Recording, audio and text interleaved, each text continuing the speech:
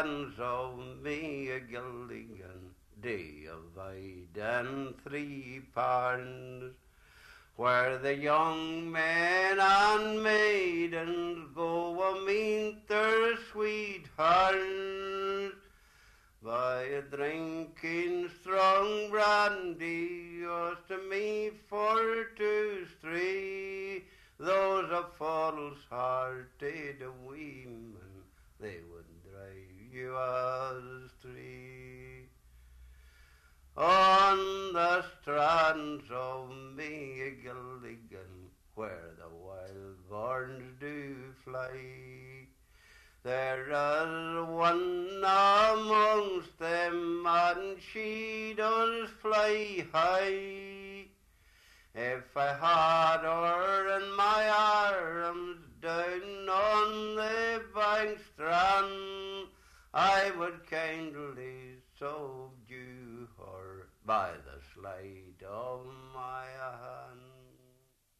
Eddie Butcher, ballad singer and ballad maker, now in his 76th year, from Magilligan, the triangle of land which juts out towards the entrance to Lough Foyle in North County Derry. In this documentary we look at his native place, its varied elements of tradition, history and social background, largely through Eddie's own recollections and through his songs, but also through the eyes of such friends, neighbours and observers as Jack Devaney, Len Graham, Daniel McLaughlin and Dr. Hugh Shields. Oh, it's a very interesting place. It's the triangle of flat, sandy land, a kind of peninsula between Lough Foyle and the Atlantic, I suppose we may call it. And on the south or the southeast is a very fine row of cliffs which culminate in a mountain that's called Benevena or Benevenue, or sometimes just the Rock in the locality. The parish of Magilligan is comprised nearly all of the flat area down below those cliffs. And it's a place which has been colonised since the 17th century with a great deal of influence from Scotland rather than from England. I think during the plantation the influence was Scottish. And you certainly notice that today in the kind of language which is spoken there. Very strongly Scottish. The lands of Magilligan were church lands, and at the time of the plantation, the church lands were exempt from the requirement that English and Scottish settlers would be planted. As a result, Irish families were able to survive and stay on in the Magilligan area. In fact, to a great extent, throughout County Derry, there was a large proportion of church lands, and this helped the native Irish to survive in the early days of the plantation. Later on, when the famous Earl of Bristol, Bishop of Derry, came to the episcopal throne of Derry, he was a very young man, and he exercised an ecclesiastical trick, it might be called, of running his life against the leases, it was described as. All church lands were in those days let on leases for 21 years, renewed annually on payment of a fine, so that a tenant of church land knew he had always 21 years ahead of him. The Earl of Bristol declined to renew the leases, and at the end of the 21 years took the entire lands of Magilligan to himself. He then relet back to the tenants, of course, but he had interposed himself between the church, for whom he was supposed to be a trustee, and the tenants. And that's how, in fact, that entire area was acquired by the Earl of Bristol and passed on by him to his descendants, the Harvey Bruces of Downhill. Near the strands of Magilligan, a fine castle does stand. It is bound round with ivy and diamonds so grand. It is bound round with ivy and diamonds so bright. It's a pilot for sailors on a dark winter's night. The Earl of Bristol certainly did leave quite a mark in Downhill Castle, which dominates the entire Magilligan plain. He was, as you know, an inveterate builder. He said it was his intention to make the county of Derry look like a gentleman, and he put spires on all the churches of Ireland throughout the county, in fact throughout his diocese. He built two enormous palaces, one at Downhill and the other at Ballyscullion on the shores of Lough Neagh, Lochbeg. He lived in Downhill when he was in Ireland, which wasn't very often, and it must have been quite a grandiose house to live in. The temple down on the edge of the cliff he named after a Mrs. Mussenden, who was related to him and married to a Belfast merchant. It was intended as a library and a retreat, and the view from the window looking out towards the sea is certainly magnificent because it's quite a sheer drop down, about 300 feet. There's a quotation from Lucretius round the top of the building, which roughly translated is, "When tempests rack the ocean's mighty face, how sweet it is from land to watch the sailors toil." And this was rather his, I think, philosophy in many things. He enjoyed himself and let others do the work. It fell into decay and disrepair over a long period of time and has now been restored. The building has been restored by the National Trust. In the early days of the building of Downhill Castle, a lot of Italian workmen were employed in the plastering and the mosaic work, and they went to Mass in the vault underneath the Mussenden Temple. And for some years afterwards, the local Catholics used it as a mass house before eventually they got a site for a chapel up at Milltown. The monument that he erected on the south side of the castle was to his older brother, who died and was the means of his coming into the Bristol fortunes and the earldom. And he felt, I suppose, it was only right that the brother should be honoured. The present building was in fact topped by a larger than life-size statue of the brother, but it blew down in the big wind, and the remains of the trunk can be seen just inside the gate going into the Downhill Gardens at the moment. I lived in Magilligan all my days, and I have been at the Strands many the time. And 76 years ago I was born in Magilligan. Has the place changed much in all that time? Oh, a lot. It's changed a lot. Different altogether. The people's different. They weren't the same at all. They weren't so much of this running and dancing and carrying on as there's going on now, you know. Well, the Strands, of course, have remained the same anyhow. The Strands is the same as they ever was. And they'll be that way to the end of time. Tide lie, ebb and flow, just as you do on the Strand. But the castle that ivy on, that's away. Well, used to be a pilot for the sailors, but there's no lights on it now. It's just there. Oh, kind friends, I'm just come here tonight to sing to all of you about this place like wine, my love, she loves down near the sea. She was born in Magilligan with its mountains bold and grand, and the first place that I saw my love, it was down upon the Strand. Through Ben Nevin ye rock so lofty, where the ravens build their nest, I oftentimes took her for a stroll and clasped her to my breast. And just as we were retiring after walking the whole day, near to Swindon Cran, I pressed her hand and thus to her did say, we will never leave Magilligan, my Mary dear, and die. For if we leave Magilligan, I'm sure we both would die. We will comfort one another while there remains a stone in that pretty little cottage on the shores of Sweden below. Eddie's a great friend of mine, and he's a shore man, and I am a lot younger than Eddie, but I was born away up in the mountains, you know, about 15, 20 miles back, and we're all seafaring and farming people up there, you know what I mean. God is very wild. You know, a man down here, like life is hard, sort of. Very hard. You know, up there they never knew anything, like whenever they come of age, like what had they? You'd say a man now like Eddie Butcher would be far more relaxed and would take life easier, would he? Oh God, no. Like Eddie's older than me, had he worked very hard, you know what I mean? There was only the one employer about here, like whenever Eddie was a young fella, and that was J.B. Work, and by God, you had to work for him. You know, yeah, but you could be working for him, and yet you could have a completely different attitude to life. You could enjoy life. You could. It was more civilized. No. You know, obviously Eddie sang and enjoyed himself and took life reasonably easy in spite of the hard work. He'd relax after the work. I did, surely. Up in Kilhoyle, sure, you were away up in the middle of the mountain, sure, there was nobody near you. You know what I mean? I'm sure the village was a couple of miles away from you, like, and when you walked down there and walked back, mind you, there wasn't much crack about it, I'll tell you that. And you were asking about songs from the mountainy part of the country. Like, I could sing you a wee song up there they call the Mountainy Farmer, you know what I mean? It relates to the whole area about here, you know. We'll try it anyway.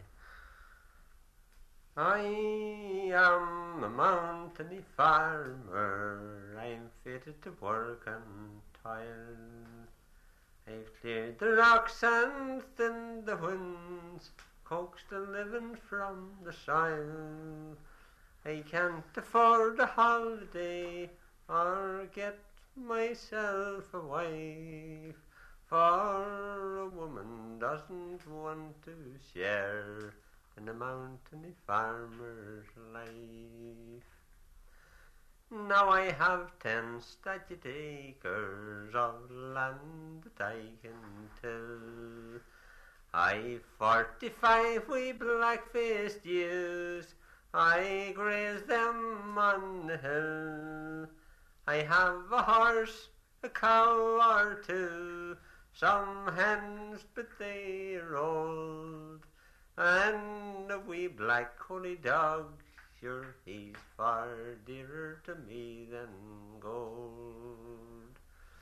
Ah, now when the crops they are all in, the turf I have to save, I haven't time to wash me face, I haven't time to shave.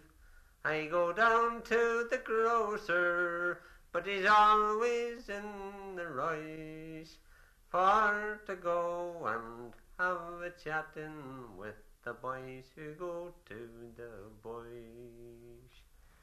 Now me life is just a misery, hard work and little gain.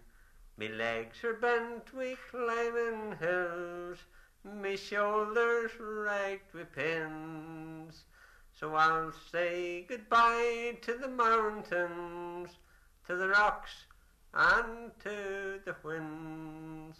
I take the bus, I make no fuss, and I'd go to the Nazareth nuns. In my opinion, it's an area which would repay a very close sociological study, because you had the older families probably surviving from pre-plantation times along the upper portions up the high road, and then after the lands were drained you got this influx of the Presbyterian farmers from Andalou and Dunbow, and the large number of Magilligan Inishowen men who came in to work the farms, so that you have really 3 strands in the population of that area. I don't think as yet any detailed study of the families and their descents has been done, although there's quite a lot of material available in the old rent records of both the Magilligan estates and the neighbouring estates of Ballerina and that side. There aren't as many Presbyterians there, I gather, now as there used to be. I would say there was never certainly a majority. In fact, it was an interesting situation where so much of the land was owned by Presbyterians, and yet the population was very largely Catholic. The Church of Ireland element in the population has probably declined a great deal more than the Presbyterian element in the population. And of course you have the 3 churches there still all within a all short very close together. Another. Yes, indeed. The old church at St. Aidan's is a most interesting old building. It's hidden as it is in the fold of the hills. Probably, no doubt, a relic from the days when the Viking raiders would come around, that it was well concealed from the sea.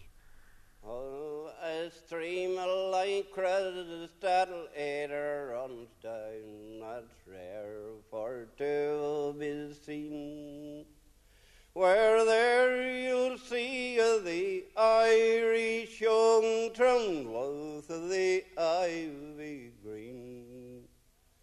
The shamrock roses and thistle and the lily to be seen. They do flourish all together, boys, along the Fontstein. There is in Magilligan, there has been influence from all sides, and it is very apparent in the songs of the area, which are sung by everyone, whether Protestant or Catholic. The thing seems to be a simple general tradition of songs that might be English or Scottish in origin, or equally Irish, Anglo-Irish broadside songs, of course, a great many of them, and they're extremely varied, but they do seem to form a kind of synthesis. It's interesting that certain songs are just pure Scots. They seem to come in and they're virtually unchanged. There's one song which is by a known author, Sandy Roger, dating from about 1830. It's Robin Thompson's Smithy, and it's absolutely chock-a-block with Scotticisms. The one that interested me most was a kind of adaptation of Tam Lin. Tam Lin is about shape-changing. The lover, the man, is in the power of the fairies, and he must be won back by the girl. It's reversed in the Irish version, so that the husband loses his wife and has to retrieve her from the fairies. It's a sort of a story in song. The verses form part of a folk tale in Irish, or in Ireland, and that is what he has. Saturday night is holy night, the quarret is all to rine, and he who has his bride to meet at the 5 mile brink he'll bide. First you'll meet the black, and second you'll meet the brown, and catch the baby the bridal rein, and pull the rider down, and he pulled down his wife. The Scottish influence then most evident in songs like Tam Lin and in the dialect of English. The English influence through the Earl Bishop and in many of the games played. Played a lot of cricket about here, like, you know, cricket was a This great... is the English influence again.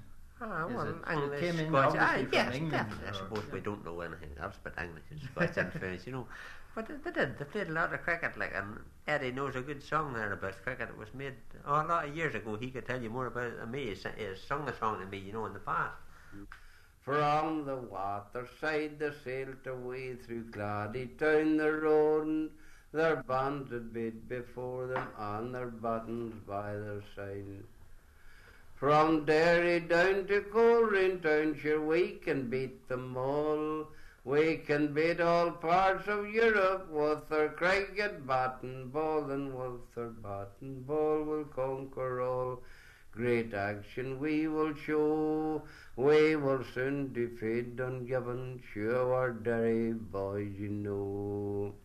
A lot of people don't appreciate the fact, you see, that we're well used to planters here, do you know what I mean? And the estate at Palliper, you see, was one of these places who was handed over to some big fella from across the water, you know what I mean? And he inherited this estate. He didn't pay for it or any other bloody thing. He got it give to him, do you know what I mean? But he brought in the cricket, you know, and the boys played cricket and they got used to it. And we don't feel anything about that, you know what I mean? But they went on and they played on the estate, like, and you know, it's Well, just a... apparently there's a big Scottish influence here now. In the dialect itself, I notice it's very close to the Scots. Is there any particular reason for that? Well, we might have more love for the Scots than we do for the English, Eddie. What do you think? I think there's more love for the Scots and there's more Scotch songs. And Scots are very and much the like music ourselves, too, you know. the I mean, the traditional music, music. yes. You know, they're Strathspeys and all that more sort of like thing. ourselves, you know, they're more like ourselves. They're kind of, we class the Scots as country people, like, and we're country people, but the English are nobility and city people, like, and, you know. Was it a class thing, do you think? I would say it was. Definitely it was. Yeah. You know what I mean? And especially around here, obviously the English were the upper class, associated with landlordism. They were given the estates, and the Scotsman was just a working man like us, you know. But the Englishman was given something for nothing, you know. Mm-hmm. And obviously they all left their mark, especially this Bishop of Derry, the famous Frederick Hervey. Wow, well, why wouldn't they? Like, you know, I mean, he got through into the position and he left his mark. Like, sure, that's. He had plenty of money and he threw it around on all sorts of follies and castles and what have you. Well, exactly. That's that point. Is definitely. Today, the big landlords are gone, and the people who once worked the estates now live a life of reasonable comfort, even if they don't own any land. Oh, they love here all right. They just carry on as they, according to their means. And have most people a bit of land? Well, no. There's nobody's land about where I live here, only farmers. There's no poor man has any land, but they take the land. Some boys takes land for the 1 year to the other, you know, at a rent. And that's the only way they have the land. But when it comes to the November, they're finished. Then there's an auction and some other body maybe takes the same land for another year. That's the way that goes. Has it always been like that? Has it always been like that? Aye. Arthur Young, who wrote a famous travel book, visited Magilligan in August 1776, for the sake of seeing, as he said, the new house a building on the sea coast by the Bishop of Derry, which will be a large and convenient edifice, the shell not finished. It stands on a bold shore, but in a country where a tree is a rarity. At Magilligan, he goes on to say, is a rabbit warren, which yields an average 3,000 dozen per annum. The bodies are sold at twopence a couple, but the skins are sold at 5 shillings and 7pence to 6 shillings a dozen, selling from £1,500 to £1,800 worth a year. The warren is a sandy tract on the shore and belongs to the bishop. The Magilligan area had a great reputation for its rabbits. No doubt in the days before the drainage, there was a much larger area given over to rabbits, but even in recent years there must have been a tremendous rabbit population. And the people in Magilligan got rabbit to eat quite a lot. There was an old rhyme which went like this: for rabbits hot, for rabbits cold, for rabbits young, for rabbits old, for rabbits tender, for rabbits tough, we thank the Lord we've had enough. The rabbits' skins were exported from the Magilligan area for making felt for hats, and there was quite an industry. There was also quite an industry in illicit distillation, apparently, in that area. It's recorded that in 1835 there were about 400 illicit stills, which give us a fair distribution. Nowadays, however, the legally approved article is freely available, and the local distillation, whether from bush mills or Coleraine, is highly thought of.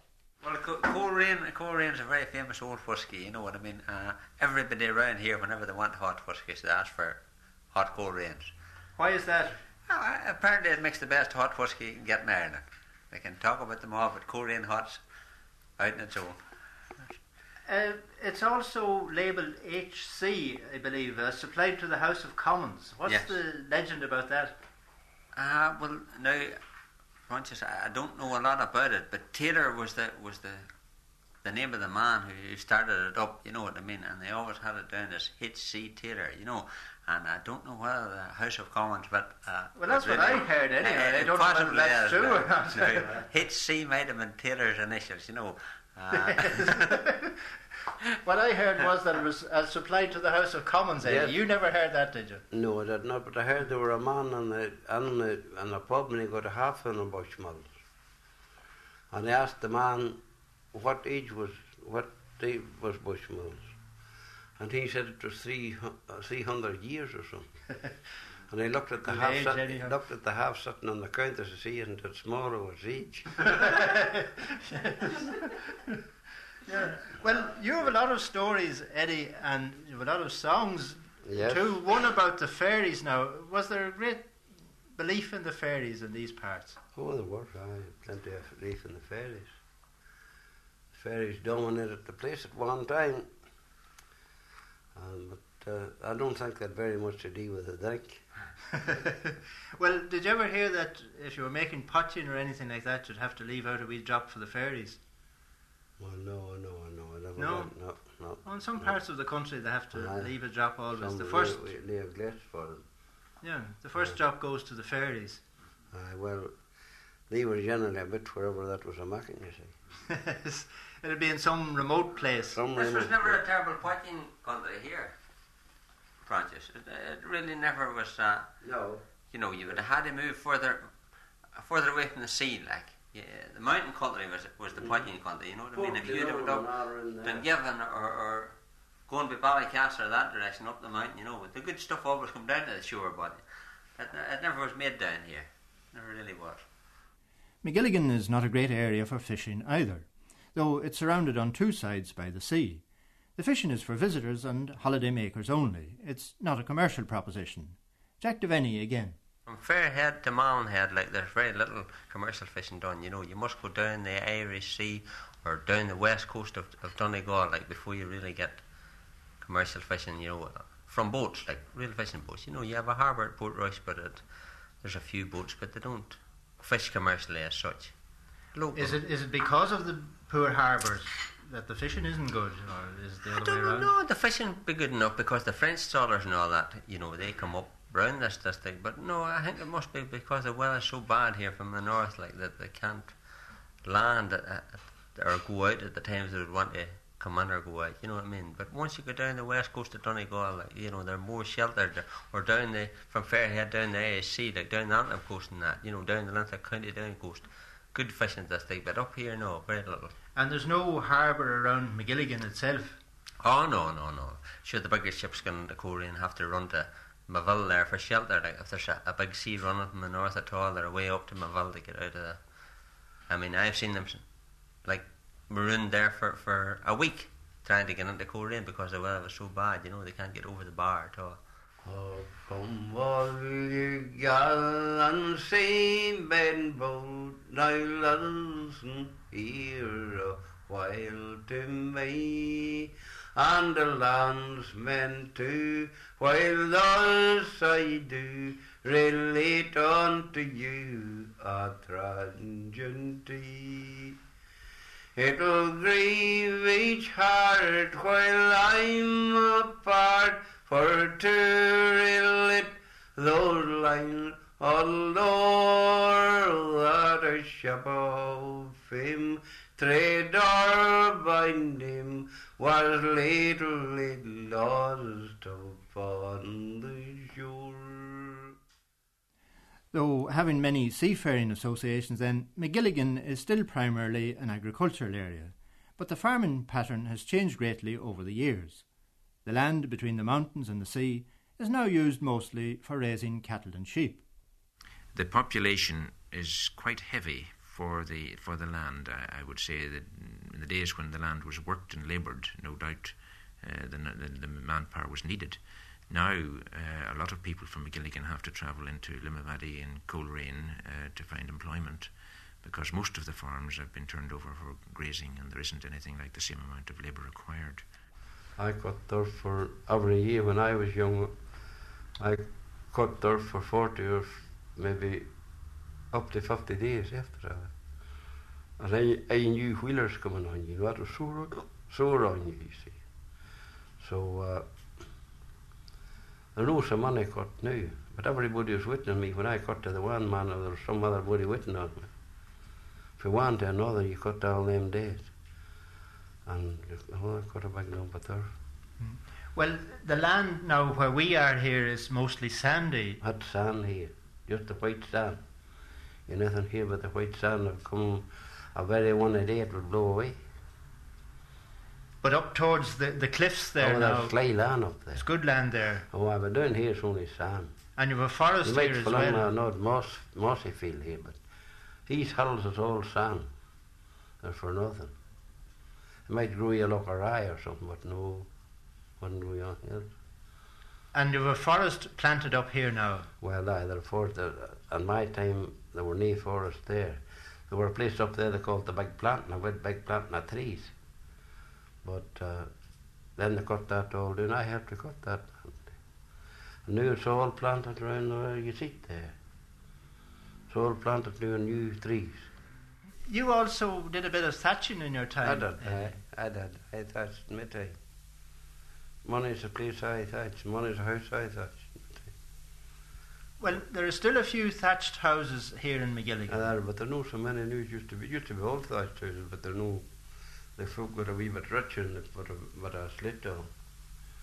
Not safe to thatch it. There's about, there's no more than a dozen of thatched houses. There's one right opposite us here one now. Right opposite, up there, John Kiffins. A lovely looking house. Oh, a lovely house. Are they going to preserve that? Well, I didn't know. They keep it that way anyway. Would you tell them a bit about the herring fairs in Derry? Because I think it's rather an interesting thing, both in Coleraine and in Limavady. Well, there were two herring fairs. The one in Coleraine was called the Ravel and the one in Limavady was called the Gallop. Aye. And you were down there and you stood up again the corner to see if anybody would offer £1 for you for the 6 months. Maybe you got 8 or maybe you got 9 or maybe you got 10. Yeah. That was for 6 months. They wouldn't bring you a drink of water new for £6. Well, that's what you got for working all that time. And you were up till 5:30 in the morning and you maybe were in the red at 7 at night. On Saturday you had to work the night tea. It's the same thing. So that's nearly all I could tell you, but that's the truth. I once was a day's man, I wrote causing that. On a day in the week was kept up for the rent. We had a row the hours, my blood went on fire. So I packed up my bundle and I started to hire. My mother was flinching, she near made me curse. She says you'll go farther and you'll maybe fare worse. I had a fiver saved up, it was had in the byre. So I broke up at the bank and set off for the hire. I stood in the fair from morning till eve. Not a bud for my body did I receive. Says I to myself, it's a glass you require. Then stretch away home for you're no gun to hire. But for the young people, the hiring fair at Limavady had its enjoyable side too. Oh, great crowd. All jolly and all nice and all running around. And never come to these, and there were a lot of them maybe bought French fiddles, for music. And they were running into the station and they would have danced the shoes with their feet. So that till the train come on. And then you got on the train and you come home, and the next morning or the morning after you were back at your work, and that was you. That was a gallop. The music and song at Limavady Fair were an emotional escape from the indignity and near slavery of hiring. Many chose a more lasting escape through emigration. Len Graham. Yes, the North Derry region, especially Lough Foyle, there was a major emigration centre. It covered the whole of the northern province, as far down actually as Connaught and parts of Leinster used the northern port of Derry. And Magilligan, the geography being such on the Foyle and North Channel there, the emigrants would be passing by using that main road round to catch the vessel which lay anchored at Warren's Point just beside Moville on the Foyle. There was a tender which served from Derry City up to the main vessel which lay at the anchorage, and then she would set sail from there with the emigrants. And of course there were songs made about emigration. Numerous songs about emigration. A lot of them mention Derry Quay, and I think there are numerous songs which bring this in. I could sing one in particular, Paddy's Green Shamrock Shore, which is a northern version of it. It's got commercialised quite a bit recently, but this is the older version of it.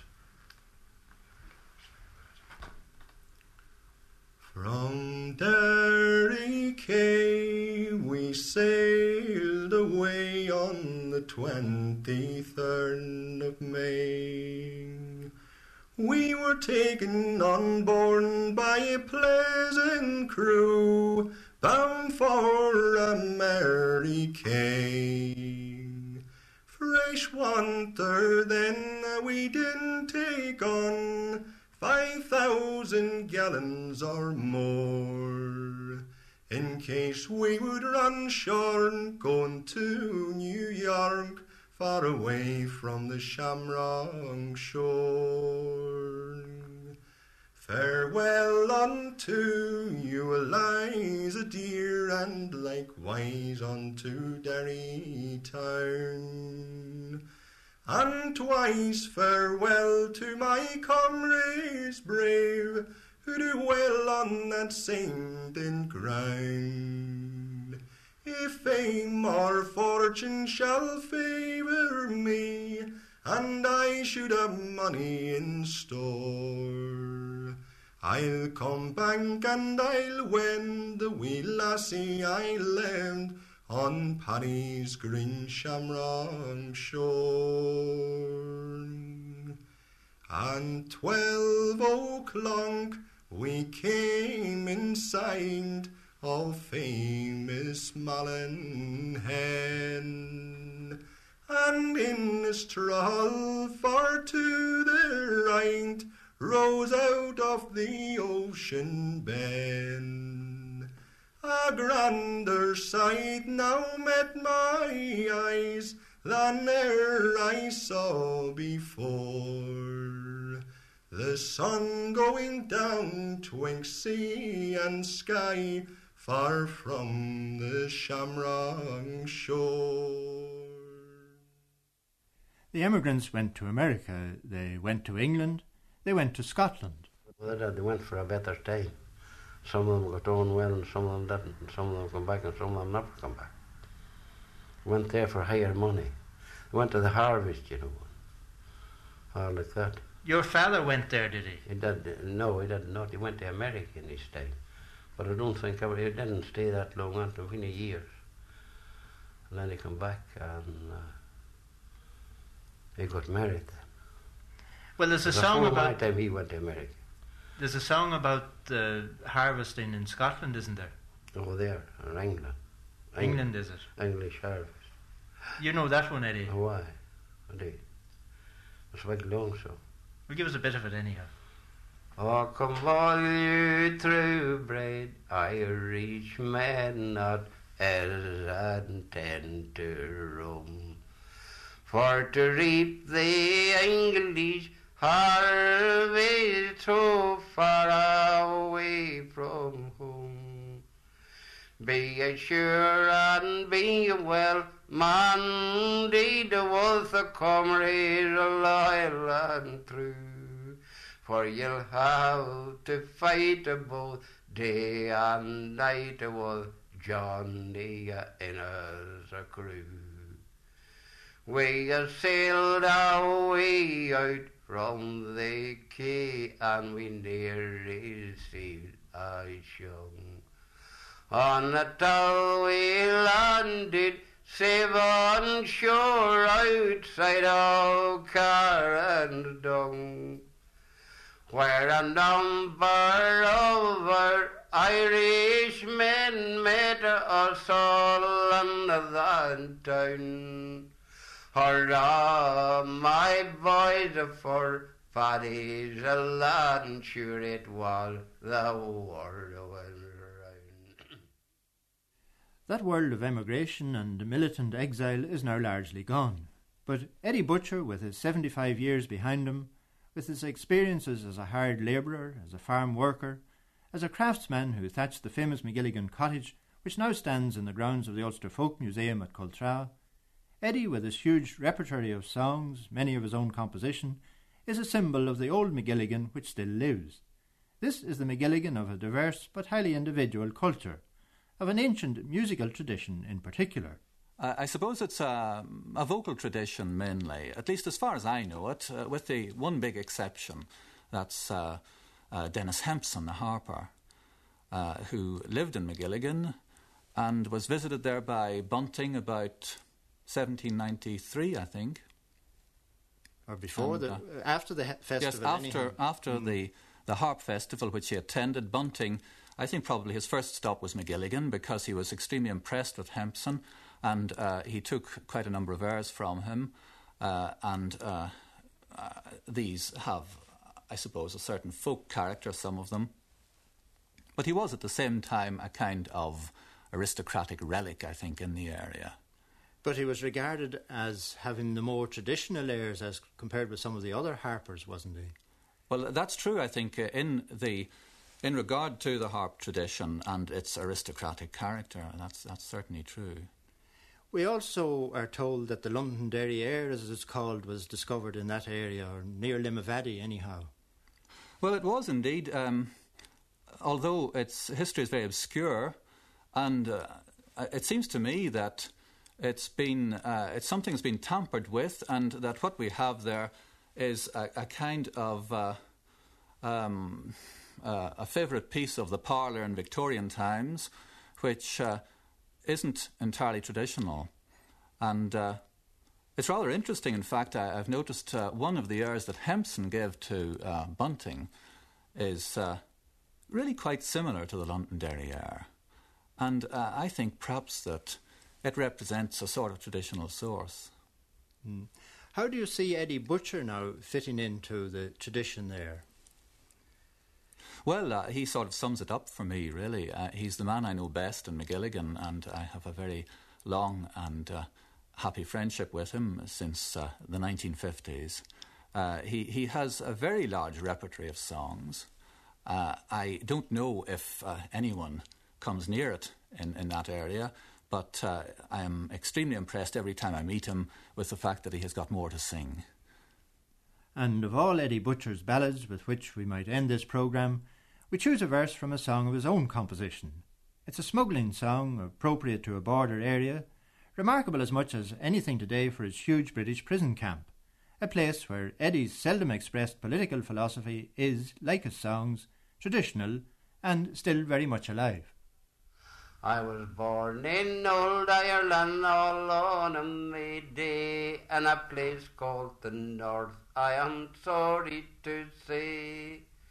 For there were partitioned and kept to our soil, and there nothing divides us but a stream called Lough Foyle. But someday I hope yous will all understand, we'll all be united, both women and men.